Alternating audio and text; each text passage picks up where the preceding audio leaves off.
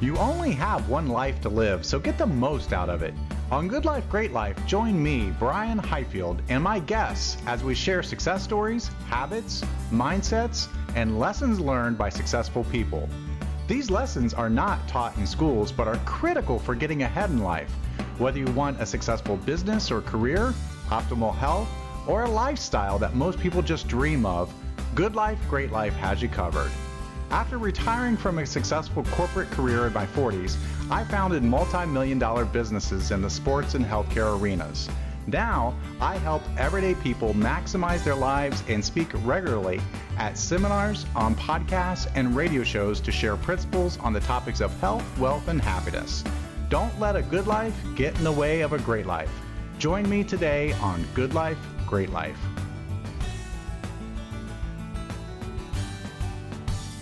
Well, welcome to another episode of Good Life, Great Life. Today we have with us Dr. John Demartini.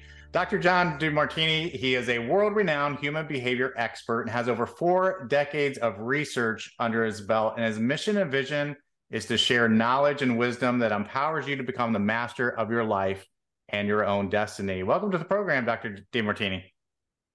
Thank you. Thank you for having me. It's actually 5 decades now. As of 2 weeks ago, it's now over the 5 decade. Oh my gosh! So we've had a milestone. Yeah, we've got another decade on there. So awesome. So this episode will have some extra knowledge for everybody, right? We have another decade's worth. Yeah. So we wanted to get to know you a little bit. Just tell us a little bit about your background and what inspired you to do what you do today. Well, I started out with a challenge in learning. And I had a speech impediment, had a deformed arm and leg, had to wear braces.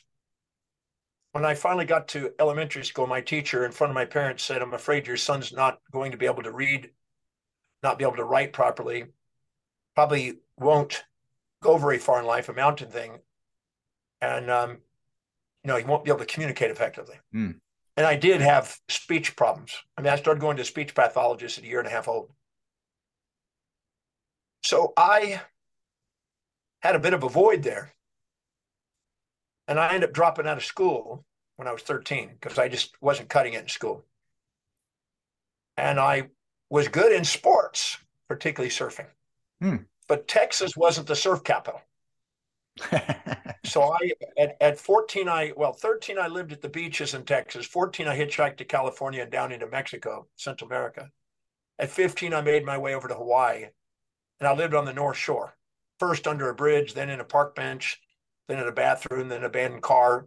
It was social climbing.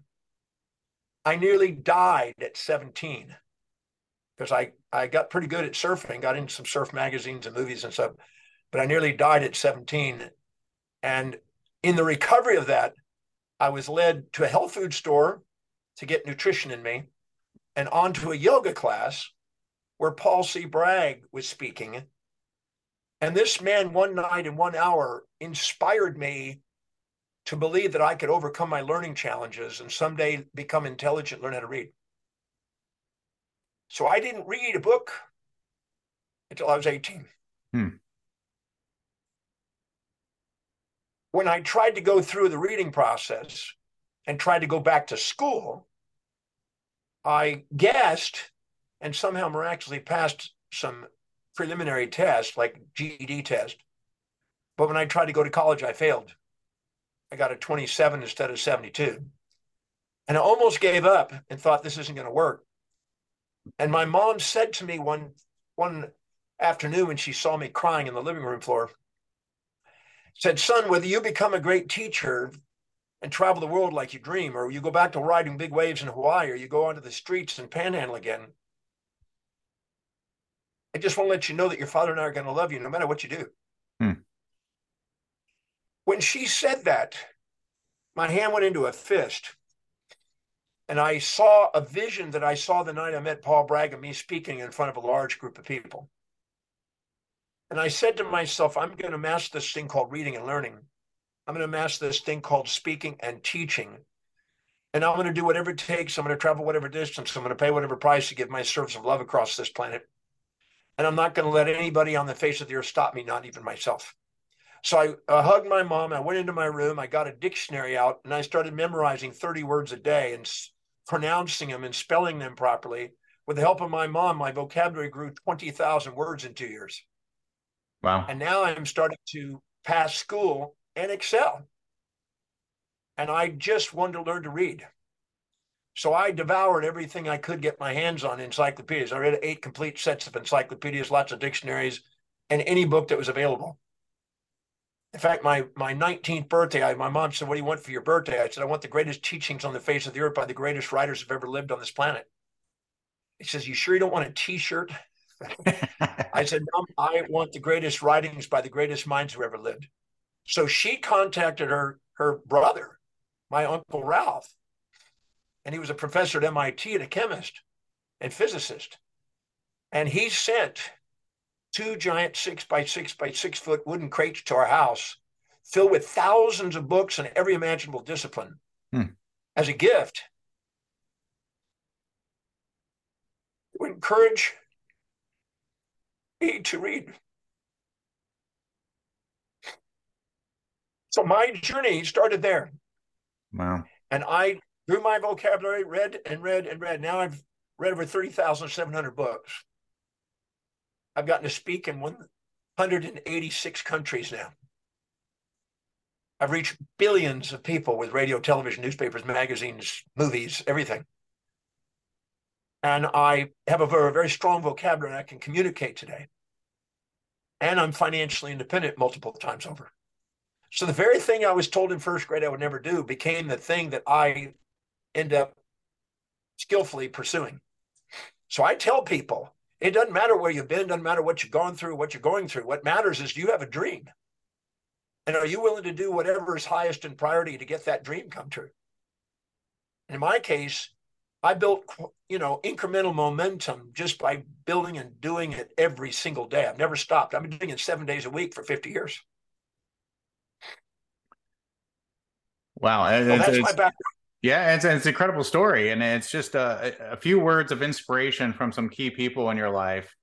And we all don't have an Uncle Ralph, but that was a great gift to give you those books. And I love what your mother said to you, that the choice is yours, and it doesn't matter what you choose. And just to be inspired to go from being told that you amount to nothing to being where you are today, and just helping millions of people all around the world, like you said, and being paid, well to do that, and being successful in your own right by helping other people be successful. I mean, that's just a dream. I got goosebumps just saying that. Well, Zig Ziglar, when I was 20 years old, I listened to a Zig Ziglar talk, and he said, if you help enough other people get where they want to get in life, you get where you want to get in life. So I started metricing how many people I wanted to touch the lives of. And I've kept metrics. I'm probably the most metriced individual you've ever met. I keep metrics of every radio show, every newspaper, every podcast, every magazine, every newspaper, every movie, everything. I keep record of it to see if I'm actually accomplishing what I set out to do. And I'm a firm believer that if you have an astronomical vision, the world is yours. The magnitude of space and time in your innermost dominant thought will determine the level of conscious evolution you've attained. It was Seneca who said, you measure an individual by their most distant ends. How big a vision do they have? Is it just immediate gratifying and amygdala-based, or is it executive-centered and it's a long-term vision like going to Mars with Elon Musk?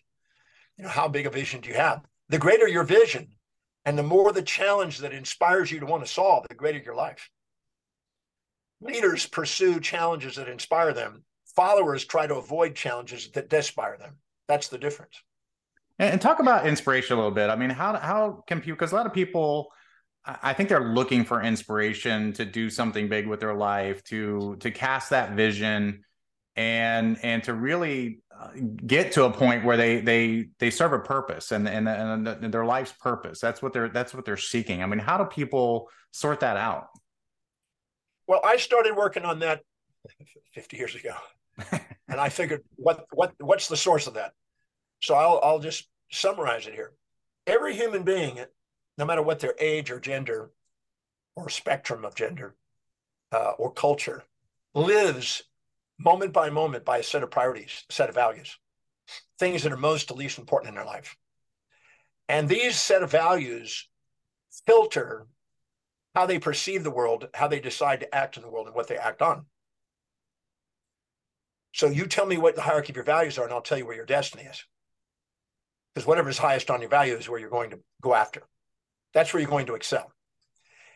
Now, as Aristotle said in his times, the very highest value, the telos, as he called it, the end in mind, is the teleological purpose.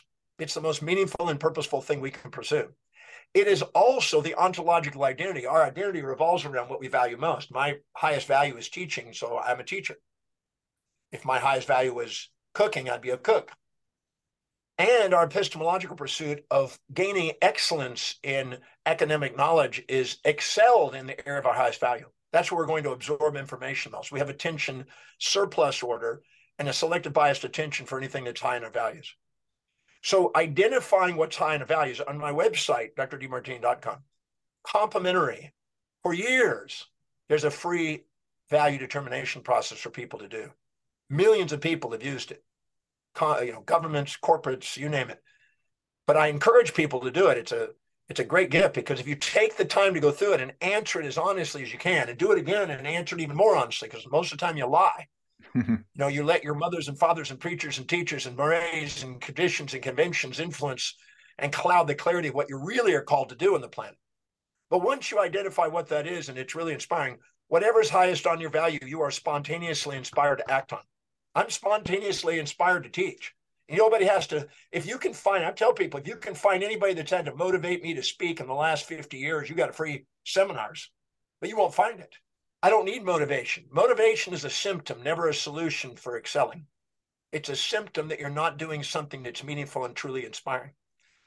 So finding out what that highest value is and structuring your life by asking the question, what is the highest priority action I can do to fulfill this highest priority on a daily basis? And how can I surround myself with people that I can delegate lower priority things to so I can get on with doing what I feel called to do? Accelerates the vitality in your life, the vision in your life. Whenever you are living by your highest value, the blood glucose oxygen goes into the forebrain and activates the executive center, the medial prefrontal cortex. And that is connected to the V5, V6 areas of the occipital cortex where we see vision. So those with a vision flourish.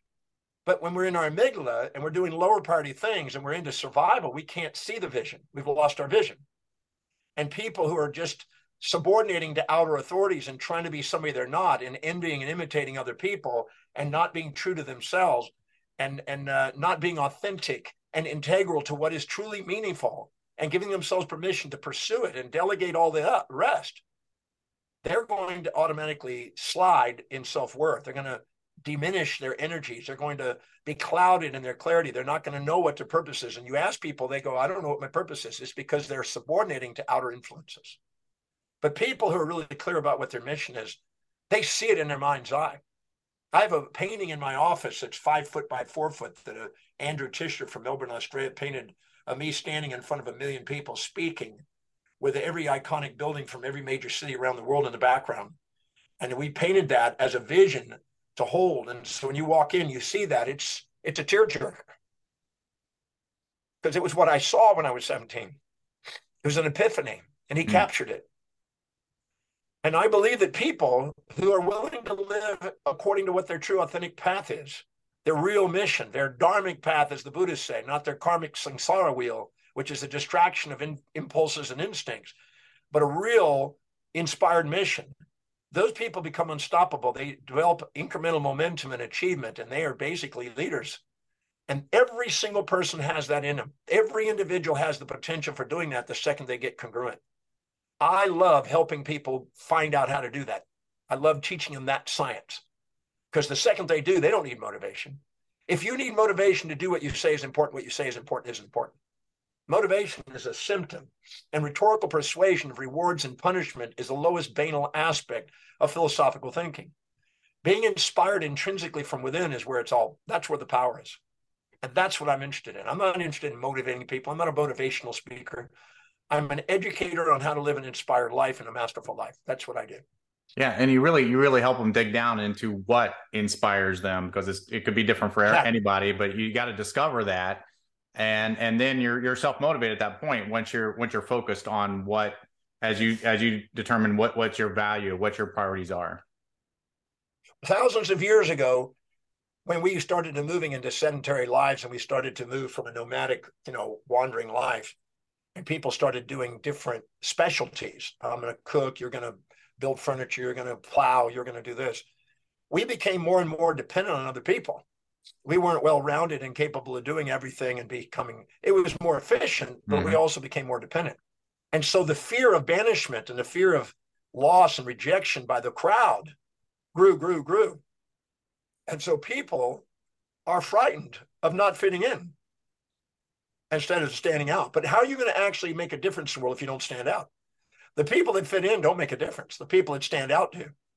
Ernest Becker, in his Pulitzer Prize-winning book, The Denial of Death, addressed this, and many others have done it. Well, Ralph Waldo Emerson said, envy is ignorance and imitation is suicide. And Einstein said, my contempt for authority is what made me one. He stood up to authority. He didn't subordinate to it. But so many people are subordinating to their community, their mothers and fathers and preachers and teachers, and they're so worried about not fitting in that they lie to themselves about what's important to them, and they don't access the real driving force that really spontaneously inspires their life. Yeah. And I do what I can to get them past that. And I'm pretty good at it. I've been doing it a long number of years. No, and it's wonderful because, I meet people all the time. I just met, a dad on the playground with my son the other day, and within 30 seconds of conversation, he was telling me how hard his life is, that he's working so many hours at a job that he doesn't love. His wife is in a similar situation, but they're doing what they can to support their life. But so we're talking like what can he do to figure out to really get a more meaningful life and provide for his family in a more abundant way? What are your suggestions there as far as determining those values and where can he go? The first thing to do is to make a list of everything you do in a day. Everything you do in a day, and make an exhaustive list of everything you do in a day. Now that day may be one of 3 or 4 months worth of things you do. So put everything you might do during a 3-month period into that list. And as you do, your intuitive self is going to look at that and goes, no wonder I'm not inspired. I'm doing low priority things. I'm not doing the highest priority thing. I'm majoring in minors. I'm minoring in majors. And I'm doing what I think it should be instead of what is really priority. That's the first realization. Mm-hmm. Once you've made a list of all of those, and that's personal and professional, the second column on a 6-column form is how much does it produce per hour? Because if you're actually doing something that serves another human being, they're willing to pay for what you're doing. And if you're not doing something that's of value, then you're devaluing yourself. And all day long, you devalue yourself. You're not going to be inspired. So you want to go through and look at what exactly is producing per hour. Now, when I did that, I realized that even though I went to 10 years of college to be involved in healthcare also, that me speaking was way more productive than me sitting there in a cubicle. And I realized that was actually going backwards. I could generate about $1,500 an hour in a cubicle. I could generate $20,000 in an hour doing speaking. So I eventually realized that it was time for me to delegate those cubicles. And so I hired a bunch of doctors to do that. And I trained them and went out and spoke and generated new clients and did what was most effective.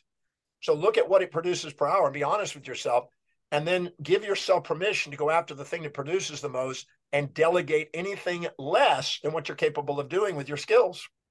Because otherwise you're going to devalue yourself. And a lot of the reasons is because you think, well, I should have done this. I need to do this because, well, I went to school for this and what my mom think, what would my dad, all that crap. Mm-hmm. You have to get truthful about what you're producing.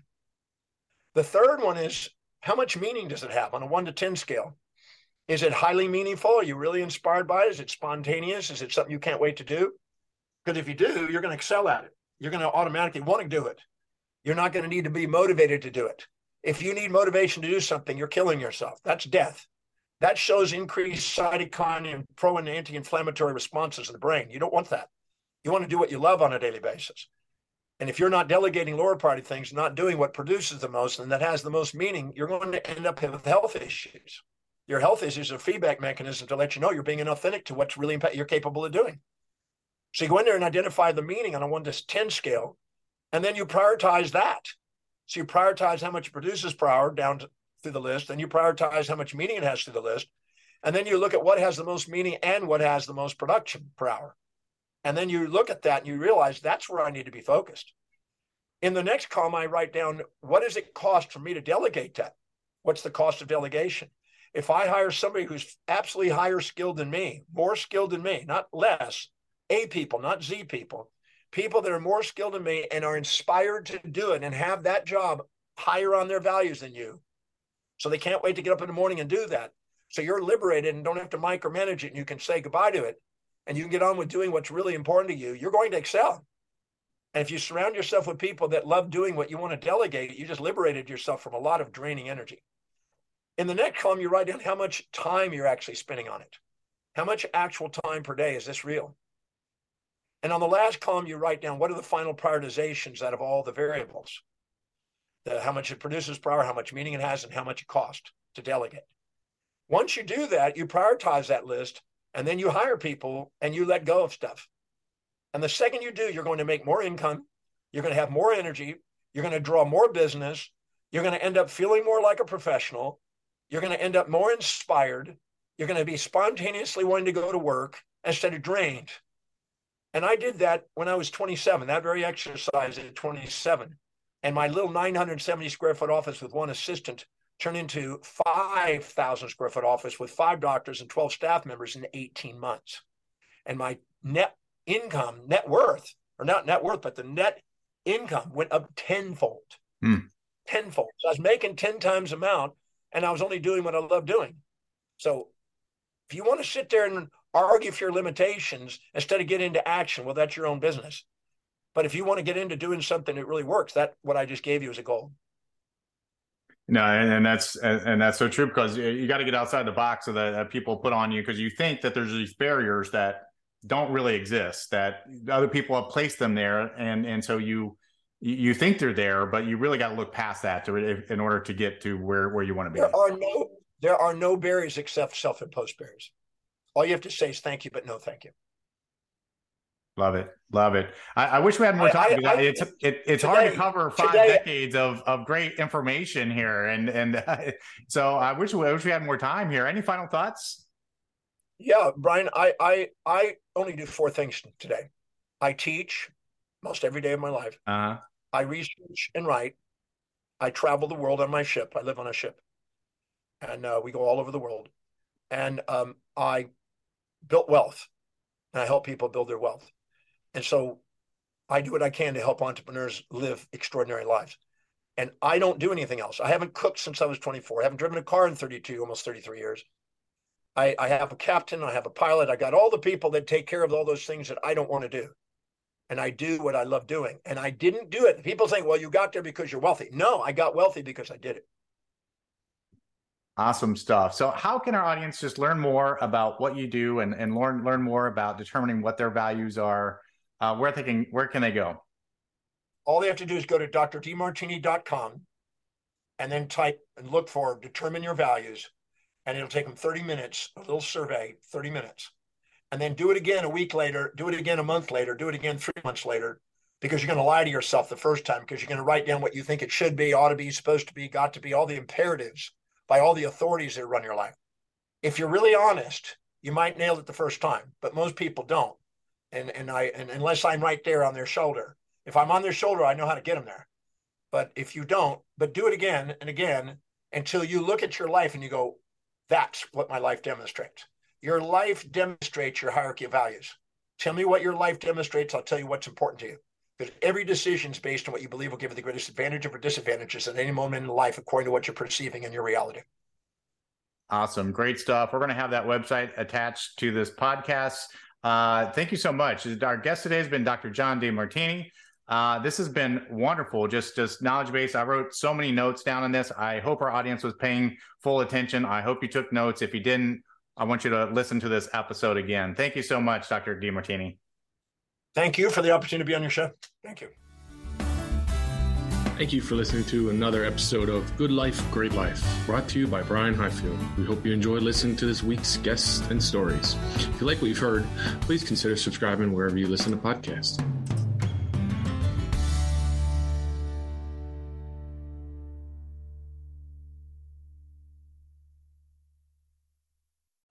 This podcast is part of the C-Suite Radio Network, turning the volume up on business.